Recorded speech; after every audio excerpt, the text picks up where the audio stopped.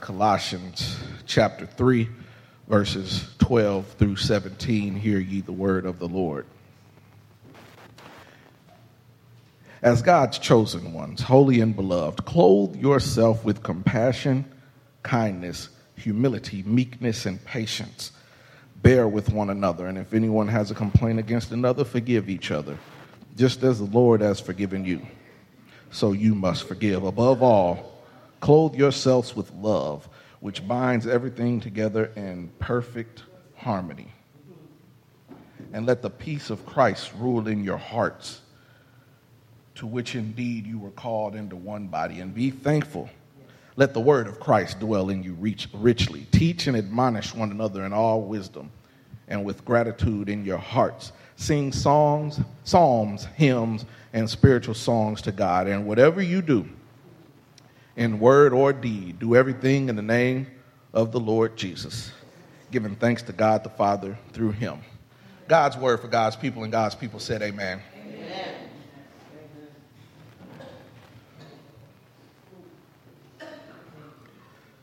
I want to spend a little time talking about what to put on.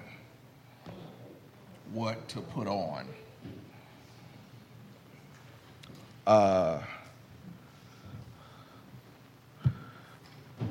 Growing up in my family, we paid a little bit of attention to how one dressed. You were not allowed to just go out of the house looking any kind of way, because you were representing your family when you went out. So when you went out and about, you could not just walk out any kind of way. And because I grew up like that, I tend to pay attention to that when I see other people. They say that we make a judgment about a person within the first 12 seconds of us meeting them, and then we then spend the rest of that time confirming our bias. Now, not to say that we can't get to know someone and change our initial opinion of them, but that first 12 seconds is important. And I would have to imagine that in those first 12 seconds, something that you look at when you first meet someone is how well kept they are. You may not necessarily notice the brand of clothing, but you'll notice if it's clean or dirty, if it's taken care of. You'll notice those sort of things. And so I thought about that when I was reading today's passage, because the Apostle Paul, when he was talking to the people in Colossians, he was talking about what they put on. But he was not just talking about clothes. He was using the clothes as a metaphor for what they put on in terms of an attitude. We spend this time after we first meet somebody confirming our bias or changing our bias about them, because first we look at how they look, and then we look at how they act. And how they act determines how we interact with them. Amen? So Paul begins by reminding the Colossians church that it's not necessarily about how things have been going. Remember, this is a new church, and this is a new church that has gotten popular because it's starting to treat people a little different way. Learned about something during those times that was called household codes. Men were supposed to be treated a certain way, and women were supposed to be treated a certain way, and children were supposed to be treated a certain way, and slaves were supposed to be treated a certain way, and those were called household codes, because you usually had a man and a woman in the house and children and some sort of indentured servant for a bit of time. And one of the reasons, mind you, that the way those that were following Jesus at that time got so popular is because those household codes got abolished. When you were born a certain way back then, depending on the family line that you were in or the profession that the family that you were born in, you were kind of stuck there. But here comes this man from Galilee who provides an opportunity that says that, yes, you may have been born this way to this family and been this way your entire life, but I'm here to give you something new. Amen. Any man be in Christ, he is a new creature. All things have passed away. So those new things is what the Apostle Paul is talking about, this new thing that Jesus is bringing in, and this new thing has some strange rules. You're not supposed to talk to people any kind of way. You're not supposed to talk to people any kind of way. You're supposed to treat them with love and respect. Not only that, but you are supposed to be in community. It's not just about you and yours and everybody else is on. You have to be concerned about those who cannot take care of themselves. James said it best when he said, true religion and true and spotless religion, rather, and undefiled before God is to take care of the widows and orphans. The widows and the orphans were those who could not take care of themselves. So I guess in layman's terms, what I'm trying to say is if you are trying to be a Christian, you have to be a Christian in community. And so the Apostle Paul is reminding the church that it's not about marking yourselves different and claiming your individual rights. You're the church. You're a new person. You get a new wardrobe. There's no longer Greek or Jew. There's no longer slave or circumcised or uncircumcised, Scythian slave or free. But in Christ is in all. That is what he was saying when he brought those people there. And all those who love Christ are God's chosen ones. Those are the ones who are holy and beloved. So our dress, our demeanor, our posture, our attitudes are to reflect the one who chose us in Christ, which means we have to put to death the earthly and the self-serving attitudes. We have to be concerned about someone else besides ourselves. So he tells us to take off these old things and put on a new nature. And to put on this new nature, you need to put on new virtues. Let the church say virtues. A virtue is a plural noun. Virtues are plural nouns. Behavior showing high moral standards.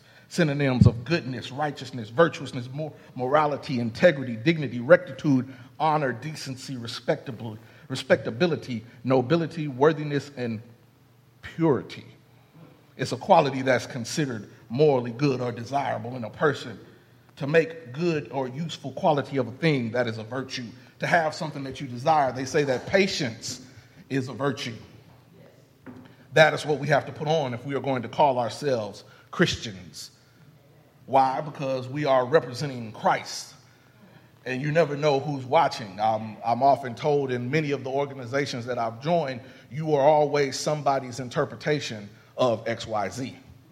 So when they tell me I'm out and about and I'm putting on my Greek letters, Kappa Alpha Psi, I've been told that you are someone's perception or interpretation of a Kappa, how you act. They've told me that as being a Mason, you are always somebody's perception or interpretation of a Mason. But I come by to tell you today that those of us that are in Christ, we are always somebody's interpretation or perception of a Christian. Time and time again, when I hear about people that don't want anything to do with Jesus or this Christianity that we have, they don't actually have a problem with Jesus. When you boil down to it and when you drill down to it, it's usually somebody that was a Christian that acted in a way that they didn't think was befitting of a Christian. And because they said, this is how this Christian acts, they said, I don't want to be a Christian. You all will preach more sermons than I ever will preach. You all will influence more people than I ever can influence. So how you operate, how you carry yourself, how you talk to people, how you treat people is somebody else's interpretation of a Christian. So we have to take up these virtues. And what are the virtues? Well, they're right there in verse 12. There's compassion, there's kindness, there's humility, there's gentleness, and there's patience. That's what we're supposed to take upon. When he says to clothe ourselves with compassion, kindness, humility, meekness, and patience. Compassion is sympathy for the situation of others. You look at the situation that they're in and you ought to feel some way about it. You ought to be able to hurt when they hurt. You ought to be able to feel what they feel. You may not be able to feel exactly what they feel, but how can you be a part of this religion where the greatest commandment said by Jesus in Matthew was to love God and to love people? How can you not feel some way about the people suffering? You have to have sympathy for the situation of others. And then not only do you have to have compassion, rather, you have to put on kindness. Kindness is the active consideration for others and their needs. Think of kindness as compassion taking action. So not only do we need to feel a certain way about it, but we ought to be able to do something about it.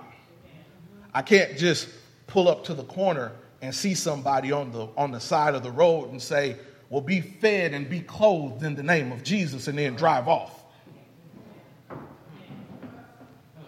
I ought to be able to do something about it. That doesn't mean you have to do something for everybody, but we can't use the excuse that we can't help everybody to not help anybody. I mean, that is what we're here for, to feed the hungry and clothe the naked and bind up the wounds of the afflicted. That is what the church is put out here for, to spread the gospel of Jesus. So we ought to be doing something about it. And so we put on that compassion. We feel some way about it, and we have the kindness, so we do something about it. And then we also need to put on humility. We're going to need humility in order to do the kindness thing and have the compassion, because humility helps us to see others as more important than ourselves. Humility is helping us to see others as more important than ourselves. Humility is the ability to see others as more important than we do ourselves. That is something that is all over the New Testament, and particularly when the writings of Apostle Paul, because Ephesians 4:2 says, with all humility and gentleness and patience, bearing with one another in love, humility. Philippians 2:3 says, do nothing from selfish ambition or conceit, but in humility, regard others as better than yourselves. And then I like it when he puts it plain in Romans 12:3. He says, do not think of yourself more highly than you ought to. There's always somebody better than you. There's always somebody bigger, faster, stronger, smarter, making more money, doing more with less. So we ought not think more highly of ourselves than we ought. We ain't all that to begin with. When it really break it down to it, we are nothing but filthy rags. But God saw fit to love us in spite of ourselves and send his son to die for us, that we didn't deserve it. There's nobody's resume that could make them qualified to accept it. So we ought to be a little more humble about these things. We ought to exercise a little more humility. And then the Apostle James adds in 3:13, he says, who is wise and understanding among you? Let them show it by their good life, by deeds, in the humility that comes from wisdom. Humility. One of the church fathers, St. Augustine, said it was pride that changed angels into devils. It is humility that makes humans seem as angels. Pride. Pride, thinking that you deserve a promotion when you do not deserve a promotion, is what got Lucifer demoted. To Satan, he said in the Bible that he would set his throne above the stars, above the throne of God. And the moment he thought it, instant demotion. Instant demotion. And so you have Lucifer, who was over worship, and the archangel Gabriel, who went out and gave messages, and the archangel Michael, who did war. But there's an opening in the worship department now, because the current head of worship got fired. Just in case we were wondering what we were supposed to be here doing, we're to worship. Why? Because there's a position open. And what happens when somebody is fired on the job? You fill in for that position. And so that is what we are put here to do, is to worship. But here we take on this humility, not thinking more highly of ourselves than we're not. And then there's meekness that we have to put on as well. Meekness, or gentleness as it's called in some translations, involves courtesy and consideration of others. It's one thing not to think more highly of yourself than you're not, but it's a whole other thing when you got to do something or act upon it or act like it. You can believe a lot of things, but when you act like it, that's what's going on. But this meekness thing, we've kind of gotten away from the translation of it.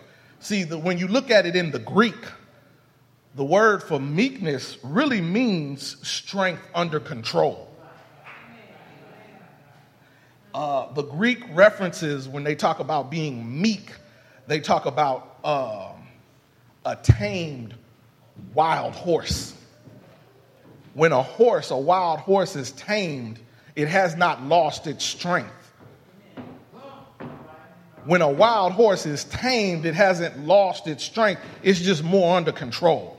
So you're able to take this wild horse that you've tamed from place to place, and that horse is still strong enough to jump and buck and tear everything else up, but they know a little better. So we've gotten this meekness out of control. We've gotten this meekness misinterpreted. It means strength under control. So just because I'm capable of tearing stuff up, being meek means I'm capable of tearing it up, but I use better judgment about it. I ain't lost my strength. Don't let the smooth taste fool you. I can still get down, but I'm under control. Meekness. And then after we put on the meekness, we put on patience as well. That's the ability not to become frustrated and angry when others intrude upon us, but instead offer forgiveness for their shortcomings. I'm still working on the patience thing. I'll be the first to admit I'm far from perfect. When I say I think I'm hungry, that means I want the food right in front of me. When I say I think I'm about to do something, it's about to happen. I'm very impatient. I like stuff done now. Now. I have no idea where I got that from.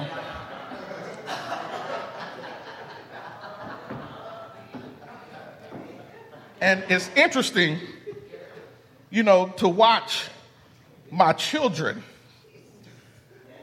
I think they might have inherited the impatience as well, because both Johnny and Elle will ask for something, and if I say in a minute or wait, no, that's not good enough. On the good days, they'll ask me 4 more times before then. But then other times they will let loose. Johnny has learned the "are we there yet?" question. And he starts asking it when we're at home, and I put the car in reverse to back out the driveway. But we have to exercise patience. And not only do we have to exercise patience in those kind of things, we have to exercise patience with people. We can't allow ourselves to become frustrated at everybody else's shortcomings. Arguing with them does no good. Mark Twain said, don't argue with fools, because if you argue with fools, they'll drag you down to their level and beat you with experience. They also say not to argue with fools because people from a distance can't tell who is who. So we have to exercise patience if we're going to walk in this thing called Christianity, because people are going to try your patience. I would love for everybody to get along and agree on everything and like every idea, and there'll be no discord among the brethren and sisters, but that's not always going to happen. But the patience, the ability to forgive everybody for their shortcomings, is how we can continue to come back to the table so we can disagree without being disagreeable. We don't hold these grudges. Why? Because we have to forgive. When there is a failure of these virtues, the Colossians are encouraged to forgive one another just as God forgave them. This congregation is bound together by love. These are people who weren't always together at the same time. They were come from different walks of life, different incomes, different family lives, but here they are together under one church, believing in this one Jesus. And so there are some disagreements, but they have to remember about forgiveness and love. It's bound together, and when you bear with one another, as the scripture says, you fully accept them for who they are. Their strengths and their weaknesses together, because we love them. The Bible says in 1 Corinthians 13, love is patient, love is kind, love does not envy, love does not parade itself, love is not puffed up, love does not behave rudely, does not seek its own, is not provoked, thinks no evil, does not rejoice in iniquity, but rejoices in the truth, bears all things, believes all things, hopes all things, endures all things. Love never fails. But whenever there are prophecies, they will fall. They will fail. Whether there are tongues, they will cease. Whether there is knowledge, it will vanish away. For we know in part, and we prophesy in part. But that which is perfect has come, and that which is in part will be done away. When I was a child, I spake as a child. I understood as a child. I thought as a child. But when I became a man, I put away childish things. For we see now in a mirror dimly, but then face to face. And we know in part, but then we shall know just as I have known, and abide in faith, hope, and love. These three, but the greatest of these is love. And why is love the greatest of these things? Because love extends beyond the grave. We lose our faith when we find out what's real and what's not. We no longer have that faith, and we no longer have that hope anymore, because we are no longer hoping when we get what we want, but we can love continuously. And that love you can feel beyond the grave when there is someone that is gone and that is in your life, but they've gone on to glory. You can feel the love that they put into you and the love that they poured into you. So love is the greatest, and that's what we must do as Christians, is love. This love is the bond of perfection. And we have to understand it even when we don't feel the love from others. Even if we don't feel the love from anybody else, our friends, our family, our co-workers, those who we thought was going to be with us to the end, even if we don't feel the love from them, we ought to know that we are still loved by God.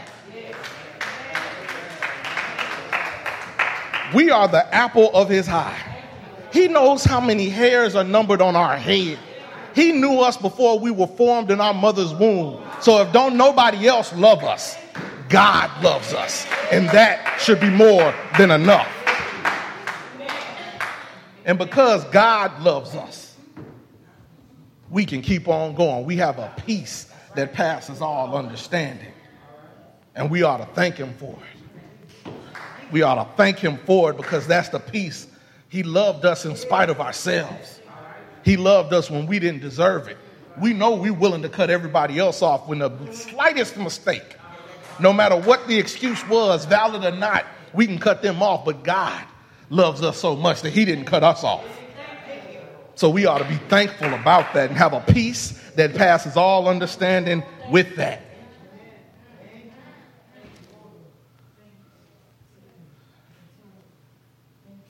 And we put on God's peace and thankfulness, and then we put on the words of Christ. I said in verses 16 and 17, it says, "Let the word of Christ dwell in you richly, and teach and admonish one another in all wisdom, with gratitude in your hearts. Sing psalms and hymns and spiritual songs to God. But let the words of Christ dwell in you richly."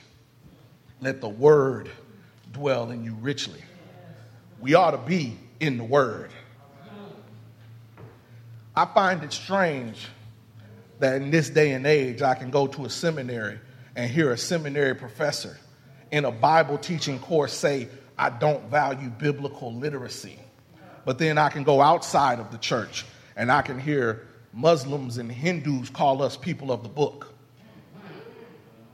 I find that kind of weird. That's disheartening to me, that you can have people that are supposed to be training the next generation of preachers and teachers not care about knowing the word, but the word tells you to know the word. The Bible says in 2 Timothy 2:15, "Study to show thyself approved. A workman needeth not be ashamed, rightly dividing the word of truth." We got to know the word. 2 Timothy 3:16 says that all scripture is given by inspiration of God and is profitable for doctrine, for reproof, for correction, for instruction in righteousness, that the man of God may be perfect, thoroughly furnished unto all good works. We ought to know the word. The Bible says in Joshua, it says that the book of law shall not depart from your mouth, but you shall meditate on it day and night, that you shall observe and to do according to all that is written in it. For when you make your way prosperous, then you will have good success. We ought to know the word. We got to let the word of Christ dwell in us. It says in Hebrews 4:12, "For the word of God is living and powerful, sharper than any two-edged sword." piercing even to the division of the soul and spirit, and joints and marrow, and is a discerner of the thoughts and the intents of the heart. We got to know the word. We got to let the word dwell in us richly. The Bible says that grass withers and flowers fades, but the word of God lasts forever. All people are like grass. What happens to grass? Grass grows up and grass gets cut down. But the word of God is forever. There's got to be a reason this is the best-selling book for over 2,000 years. There's got to be a reason that this is something that everybody reads. Even people who are not a part of our religion can read the Bible back and forth. I know more atheists that have read the Bible cover to cover than I know Christians. We ought to know the word. Now, you may not be able to recall the Bible back and forth, cover to cover, but you ought to spend some time in it. If you don't spend some time in it, how do you know I'm not making stuff up? My son, forget not my laws, but let my heart keep my commandments for length of days, and long life and peace shall they add to thee. We got to spend some time in the word, because that word will last forever. I can't remember what the popular song was last year, but I know that Jesus died for my sins. Why? Because it's in the word. There are a bunch of songs I can't recall, but I can recall this word. And even if you don't memorize the word back and forth, have a word on you. Spend some time reading it. Learn it, and it'll come into your heart. That is why they say when you memorize something, you know it by heart. Know the word. Know the word. Let the word be in you. Put on the word. Even if you just read a chapter a day. Read something. Get something in you. This is not the opportunity. This is not the chance. It's not the time. The time is changing. And there are people out there that do not care about our Jesus. And it's easy to not care about our Jesus when the people that are supposed to be representing Jesus don't know anything about him. Don't know anything about him, don't know anything about the word. So we ought to read the word so we can understand that this Jesus was born of a virgin and suffered under Pontius Pilate and was crucified, dead, and buried for us.